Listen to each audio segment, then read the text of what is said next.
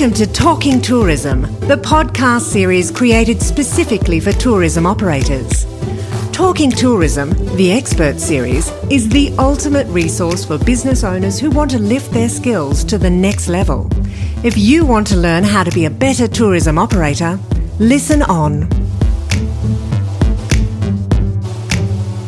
Hello and welcome to Talking Tourism, the podcast series especially for tourism operators and industry professionals. I'm Rachel Williams and I'm your host for today's episode. Talking Tourism is an initiative of Tourism Industry Council Tasmania, the peak industry body for the tourism industry in the beautiful state of Tasmania. In today's conversation, I'm going to be chatting with Katie Cooper, the head of product at New 21. Now, Katie's got over 20 years' experience in financial services, retail, customer experience and strategic management, human resources, tourism and hospitality, and technology industries. And she's really passionate about helping Tasmanians think exponentially about their futures, beginning with taking radical ownership of our own impact. Hello to you, Katie. Hello, how are you? I'm well. I'm exhausted after reading out that huge repertoire of your experience over the last 20 years. Thank you. Yeah, I've had a very diverse career and been really fortunate with a lot of opportunities that I've had. So quite passionate, but yeah, it's been really enjoyable. Excellent. So you're a Hobart girl. I am. Working with companies right across Australia, which we want to hear all about. Tell me a little bit about New 21. It sounds like it's an interesting organisation. It is. So our focus is on transforming the workplace for the future. So it's about culture, it's about ways of working, it's about innovation, and it's about futures. So it's really thinking about strategy differently and then equipping those organisations to bring that future to life. And so we're going to be talking about today whole systems innovation, especially, of course, for tourism leaders. What does whole systems innovation actually mean? Yeah, so we had a workshop this morning which was fabulous. So whole systems innovation is about looking at all of the elements within your service delivery. So not only a hotel and the room and the front desk, but what are all the inputs to that system? What are the suppliers that you have? You know, what are the environments that impact it? Political, environmental, weather, etc. And then how you think about that as a whole system, living system. The workshop that we did today was really around understanding what are the elements of that system, you know, like people make up a small component of it, but communication is a really important part of it, for example, and how you influence and experiment to improve and change that system. So we gave them some great tools to do that. So systems have no doubt changed a lot over the last 18 months through no one's fault of their own. Absolutely.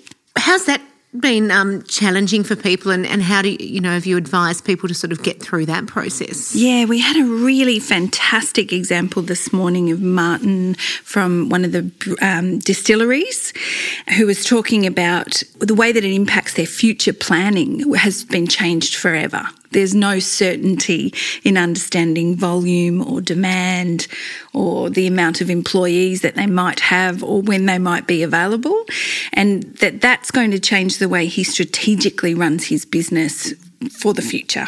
So that's one example. The other one is that all of the elements of those systems have had to shrink and scale up really quickly. So speed has become really important. So we've got uncertainty, we've got changes in speed. What does that mean as a leader? What are the skills I need in order to manage those changes in that system? So when we talk about whole systems innovation, then people would no doubt like to be able to design new experiences or innovations for their business off their own bat, but they've actually just had to do it. They've been forced into it, haven't they? That's right. It's almost forced design and improvement, and the ability to do that in a rapid way with an experimental mindset, rather than thinking I've got to change this and it's a failure if it's wrong, but leaping into experiments, little nudges in the system to see if that worked. If it didn't work, that's okay. What was the feedback we got? How can we make a change again? So I think that sort of fundamentally changed the way people design systems. The other part of it that was important about this morning was bringing people across the system together. because doing it on your own can be really tough. So finding connections across other parts of the industry, who's running experiences, who's the supplier, a key supplier in the system, how do you have those relationships? How do you make sure those relationships are kept in a good place, even when there's volatility in things that are happening, is important too. So in the context of the tourism industry, obviously one of the hardest hit in Tasmania with those international closures, how does that whole system innovation look from your perspective for the tourism industry? I think the future for that, whilst we have this increased volatility, has to be that we're working together to create the experience. You can't say this is the sliver of the market and I'm going to hold on to that and work on silos with blinkers on. We actually have to work across that system and maybe lean into some odd partnerships that weren't there before. How could we think differently about a limited supply of employees? How could we start to use them with multiple employers?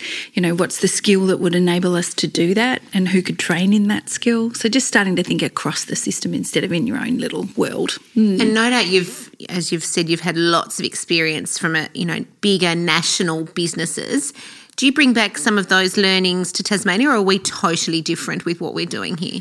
There's a couple of things that are really unique around Tasmania. Relationship is so much stronger. So it's not what you know, it's absolutely who you know. And so that's actually a superpower. So for us, it's when we bring back learnings around thinking about impacts of the future or changing workforces or changing demographics. It's about, okay, well, how can we use that as a strength to gain advantage faster or get speed? That's one thing. And the other piece is that we're so connected to place, which is so much part of the Tasmanian brand. Absolutely. An organisation that's national or international often doesn't have that really beautiful connection to place. So when you're trying to build a culture, there's already a really strong foundation. So that's what's beautiful about bringing that stuff back to Tassie. So let's break that down then for the average tourism operator at the moment. What do you feel that visitors are looking for when they do and can get to Tasmania again? And how can this whole systems approach that you've just mentioned actually fulfil that? Yeah, what they're looking for is to pack as much of that experience in whilst they're here.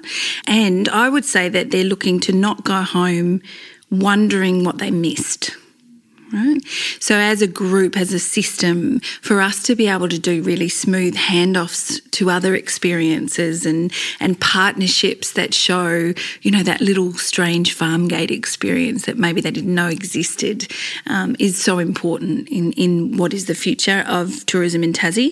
I think it's also looking at what are our alternative markets and how can we bring them in. So one of the really interesting pieces, which I'll talk about tomorrow in the keynote, is around permanent tourists. So we have a wave of new residents in Tasmania who are here because of the place, not because of work, because work came with them.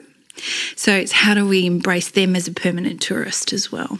So how do we then map out a visitor experience across the system, looking for those new experiences, looking for those new opportunities and those new, not clients, new tourists, residents. Absolutely. So things like the peak bodies are fantastic. So I'm a vice president of Tas ICT, which is the technology peak body in Tasmania. We've got an incredible influx of skills into the state. We're looking for experiences for them to be supported and welcomed and made to feel at home so that they integrate culturally into what is Tasmania. So it's partnering as a provider with someone like a peak body to say, okay, who have you got coming in? What's happening in that space? What are they looking for? Obviously, accommodation is a key one. Transitional accommodation is a key one. Services, experiences, rewards, all of those things are an important part of that as an industry. And it would be the same with the agriculture industry, and it would be the same with the aquaculture industry or any other industry in Tassie. So that key link between the peak bodies is really important. And then collaboration, just being really open in networking events to create new relationships that might not make sense yet, but they will as you start to build out those new experiences. And that really comes back to that comment from before, which we both smiled at one another behind the microphones with, it's who you know, not necessarily what you know. And that's such a Tasmanian thing, isn't it? It but is. We've now got that opportunity for everyone to be in that basket. It's our competitive advantage, yeah. So, and I had an interesting conversation yesterday as we grow from a population perspective, it's inherent in our being to, walk down the street and go, hi, how you going? Oh, yeah, I know you. I think I know you. I know that face from somewhere, and you create the connection, the 0 degrees of separation that is Tasmania. But it's also enabling new tourists and new residents in Tassie to learn that way in a really comforting and welcoming way, making introductions because it makes sense to make the introduction, not holding back on a relationship because it serves you at the moment to not share it, if, for example. Yeah. And so for those that couldn't come to the workshop as part of the Tourism Industry Council's conference, were there some key takeaway points that people would walk away with now above and beyond that overarching theme of collaboration and involving the key peak bodies? Yeah, what we did was we brainstormed and workshopped what were the inputs into their system, what were the elements of their system, what was the feedback loops, how do we hear about changes in the system and what needs to change, and then what are the outputs. And then around that, what are all the relationships that are part of that. So they've taken away a really simple 8-step tool to say, here's my system, here's the bit that I want to actually impact, and here's how I go about doing that. So hopefully they'll be running experiments all over the place to improve that experience. So much innovation, we won't know what to do with it, will we? And one of the other things that you're imparting your wisdom on during the conference is alternative futures for tourism, a 10-year story. If you were presenting this discussion point 2 years ago, I'm assuming it would be very different alternative futures that you would be elaborating on. Yeah. Give me an insight into that. Yeah, definitely. So one of the things around alternative futures is that at first they may appear to be ridiculous, right? So we're looking 10 years out. We're looking at factors that influence how things might go. I'm not a crystal ball. I don't carry a crystal ball around with me. I'm not an astrologer. But it's about how do you kind of map a preferred future through a range of stories. So essentially it's storytelling. So I'll be sharing 4 different stories of a potential future for Tasmania, one being technology-led, one being regenerative, environmentally led, one being migration-led and the changes around that, and then one being that continued regulation and what impact that might have. Now, some of those are extreme stories. The technology one is about somebody who will never visit Tasmania but has been in place through technology. And how do we play in that economy? And so it's like, oh, that might not happen to me. But the goal is that it stimulates a little bit of thinking so that you might map a few little elements across all the 4 stories to think about what your strategy might be for the next 5 years, what skills you might need, where you might like to play in from a strategic perspective. And I'm assuming if COVID's taught us anything is that nothing's out for of the ordinary, nothing's for certain. You can make what you want of life really when you have to, can't you? Absolutely. So I'm a very big fan of Bob Johansen, who is a fellow of the Institute for the Future out of Silicon Valley. And one of his famous quotes is that, whilst we can have clarity about the future, there is no certainty. So what is the kind of direction that you want to head in? What is the purpose for that direction? We're incredibly purpose-centred in Tassie. And then how might you get there isn't yet mapped out. Yeah, and it's that's hilarious. okay. I've literally just watched Back to the Future for the first time ever with my children. So this is how ridiculously uneducated I am about, some of these sci-fi movies and things. But that was really interesting. And you've mentioned now about technology. Where do you see Tasmania in 10 years as far as industry from the tourism perspective is concerned? Hyper-connected. So the key with, technologies like 5G on your phone and sensors and smart homes and smart rooms and things like that is that it creates a web of experience that can actually be quite seamless and hidden. You don't need to see it. It can just be there.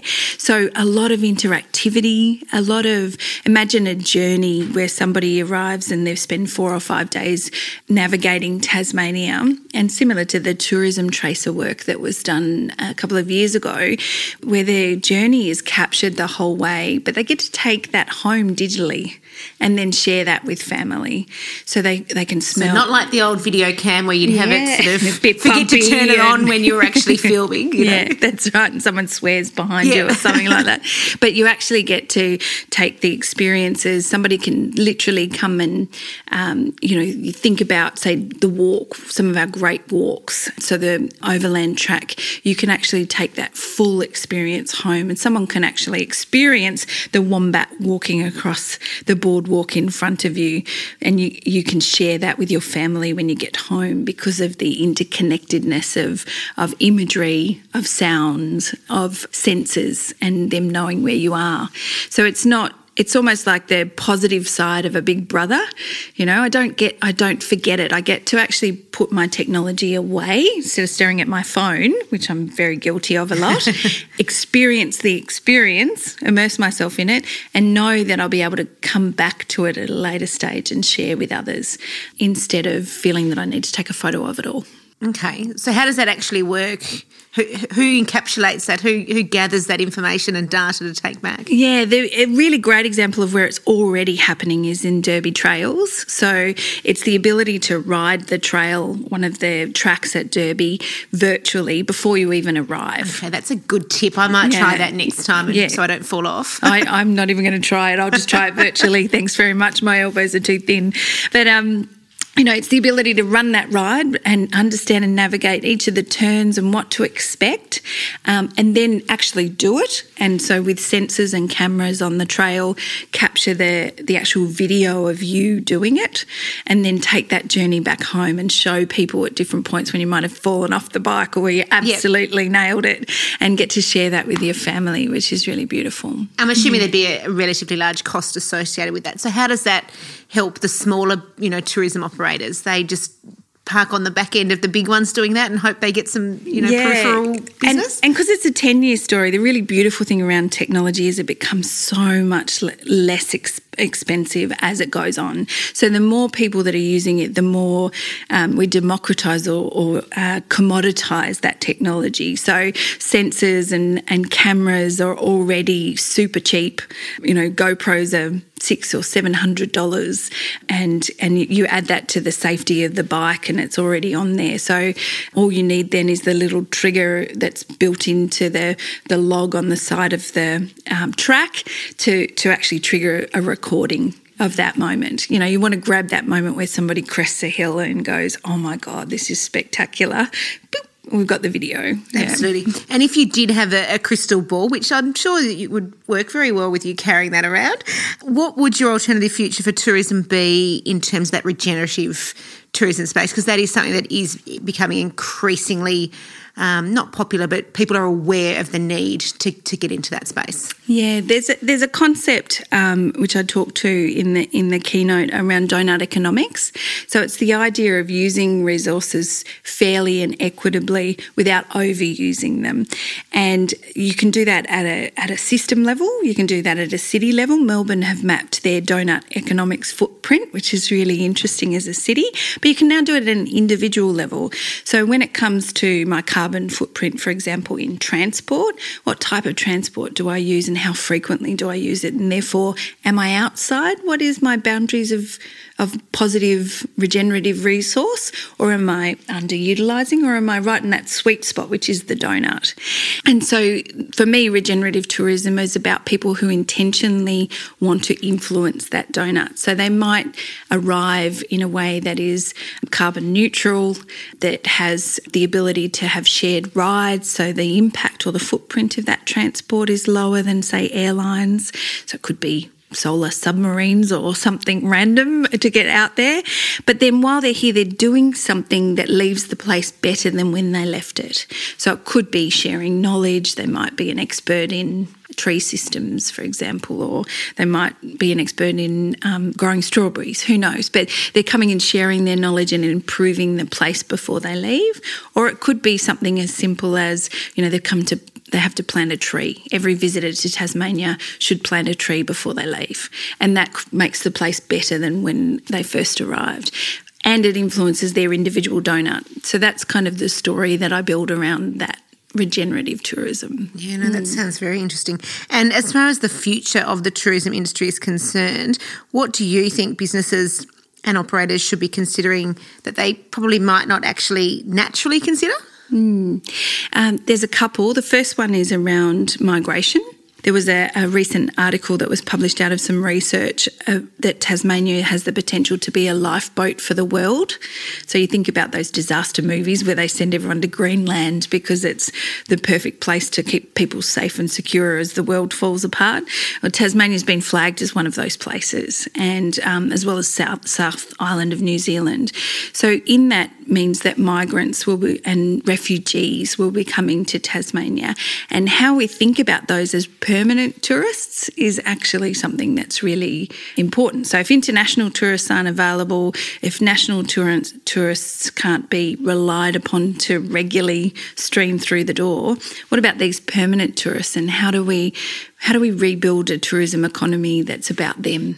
And it's about localised tourism, and so it's just shifting our thinking a little bit around that. And to do that as well without incentives or government packages or things like that, how do you get that to happen organically? It's about identifying who the person is, what's the segment that you're attracting. And the beauty of that is that the current wave of migration is skilled workforce who already have employment. So many of them are, wanting to bang down our doors from Sydney and Melbourne. They're working remotely. They might have a family. They actually have money. They're not relying on the social service structures of Tassie. So how do you attract them to your business in a way that gets meaningful income for both your employees and experiences for them in exchange? And so all of these topics that we've spoken about today with your role at New 21, are both of those elements what you can help businesses with? Yes, yeah. So recently did a forecast of 4 alternative futures for a large aquaculture company where we told stories about potentially what might occur or could occur for them as an organisation over the next 20 years, right down to we did a workshop on Friday reimagining a disability service provider's lodge. So they have an accommodation facility for people living with a disability, and they wanted to recreate or reimagine what that might look like in 5 years' time. So all of those skills then translate to a plan or a project that they're able to bring to life. So it's fully scalable. It's good fun. And 5 years, is that the optimum thinking ahead plan? People underestimate what they can achieve in 5 years, and they generally overestimate what they can achieve in 12 months. Right? So the idea is we get clarity of the vision. What do we want to achieve? And then we make sure that we align our work practices, our prioritisation of tasks and resources and people and money to get to that 5-year horizon, and they'll be surprised at how much they can achieve during that time when they're bringing that future closer to them. And it's obviously relevant for every size and scale of business across all industries. It is, yeah. I have small clients as well as large clients, as well as councils, government departments that I work with. So they're all relevant. And I'm assuming the cost involved of developing a 5-year alternative strategy and plan for the future, the cost involved in that is much better spent at the start than having to deal with it when you're not quite ready and you have to catch up. That's right, absolutely. So, or at failure point, where the business itself is no longer functioning because of outside forces. So the more that you think about doing that, both from a cost from a time perspective and a financial cost upfront, it enables you to just be in a position of power and a position of understanding that you can kind of go, okay, great, well, we've got another wave of a pandemic coming through. What if we steer this way? We can activate this part of our strategy. Okay, that's easing off. Let's activate this part of our strategy now. Yeah, and I suppose even when you're really busy and things are going well, it's naive to think it's going to stay that way, isn't it? Yeah, change is the only constant. Yeah, absolutely. Now, I've got 7 very important questions to ask you now that you've imparted all of that knowledge on us. We want to hear a little bit about you, your favourite spot in Tasmania and why. Is Mayfield Beach, overlooking the Freycinet Peninsula on the east coast, just before Rocky Hills. We go camping there every Australia Day. It's off-grid. It's my beautiful, precious family time where we just get to play in the water and hang out in the sunshine. Sounds perfect. Favourite travel destination anywhere in the world? I have to say, I will say Tasmania. I love Tasmania. So for me, possibly, I really love Bicheno. I love that everything's in the one spot and you can take your family. I've obviously got a family, but you can also access the water. You can access wildlife. You can access forests and do some pretty amazing things. So we love Bicheno as well. Well, that's handy. You're not missing out on any overseas travel at the moment, are you? I think I'd love to go to Japan at some stage, but I haven't yet. Yes, especially after the Olympics. Wasn't it amazing? Someone coming to Tasmania for the very first time in their life asks you what's the one thing they absolutely must experience while they're here. What do you tell them? Farmgate Market. Yeah, whether it's north or south, that connection to local producers, that incredible food. I love food. I love food too. We're so blessed, aren't we? We've got some amazing producers. Walking the overland track for 5 days with 3 other people. Anyone in the world, famous, not famous, living or dead, who and why? I'd love to have my dad there. So he passed away, unfortunately, way too young. I'd love to have him experience what it's like to be in Tasmania now. That would be pretty special. I'd love to have Bob Johansson, the futurist. He definitely would stimulate my thinking and my provoke different thoughts as I'm doing that overland track. And then the third one would probably be my daughter. She's such a rat bag and a free spirit. I think to open her eyes to that would be incredible. She might whinge about the walk though. Oh, it's not that hard. It's beautiful. You're road tripping around Tasmania. What are you listening to in the car? Bit of Killers. Awesome. Love the Killers. When you arrive at your destination, what's your tipple of choice? Gin and tonic, for Excellent. sure. It has you and to I be in Tasmania. We're going to get on really well, I think. And the last big one, the big debate, curried Tasmanian scallops, a culinary delight or a culinary crime? I have to say a crime. I can't do it. But I grew up on curried sausages, so I can't get past the curried thing. I could do a scallop pie, no worries. Curried scallop pie, can't get past it. Fair enough. Oh, look, thank you so much for your time today. We've really appreciated it. Thank you so much, Katie Cooper. We look forward to seeing what the future holds in 5 years. We should get you back and see how close you were. Yeah, I'll be up for that for sure. We can start a betting book. Thank you. Absolutely. Well, look, thank you very much for listening to today's episode of Talking Tourism. Remember to subscribe to hear more episodes as we do release them every 2 weeks or so. And please do tell a friend or tourism colleague to check out our podcasts. We've got 80 available over the back catalogue, and you can listen wherever you access your podcasts or stream them on the TICT website. Thank you so much for listening. I'm Rachel Williams. Catch you next time. You've been listening to Talking Tourism, brought to you by Tourism Industry Council Tasmania. For show notes, other materials and episodes, head to tict.com.au. Be sure to come back every fortnight for a new instalment of Talking Tourism.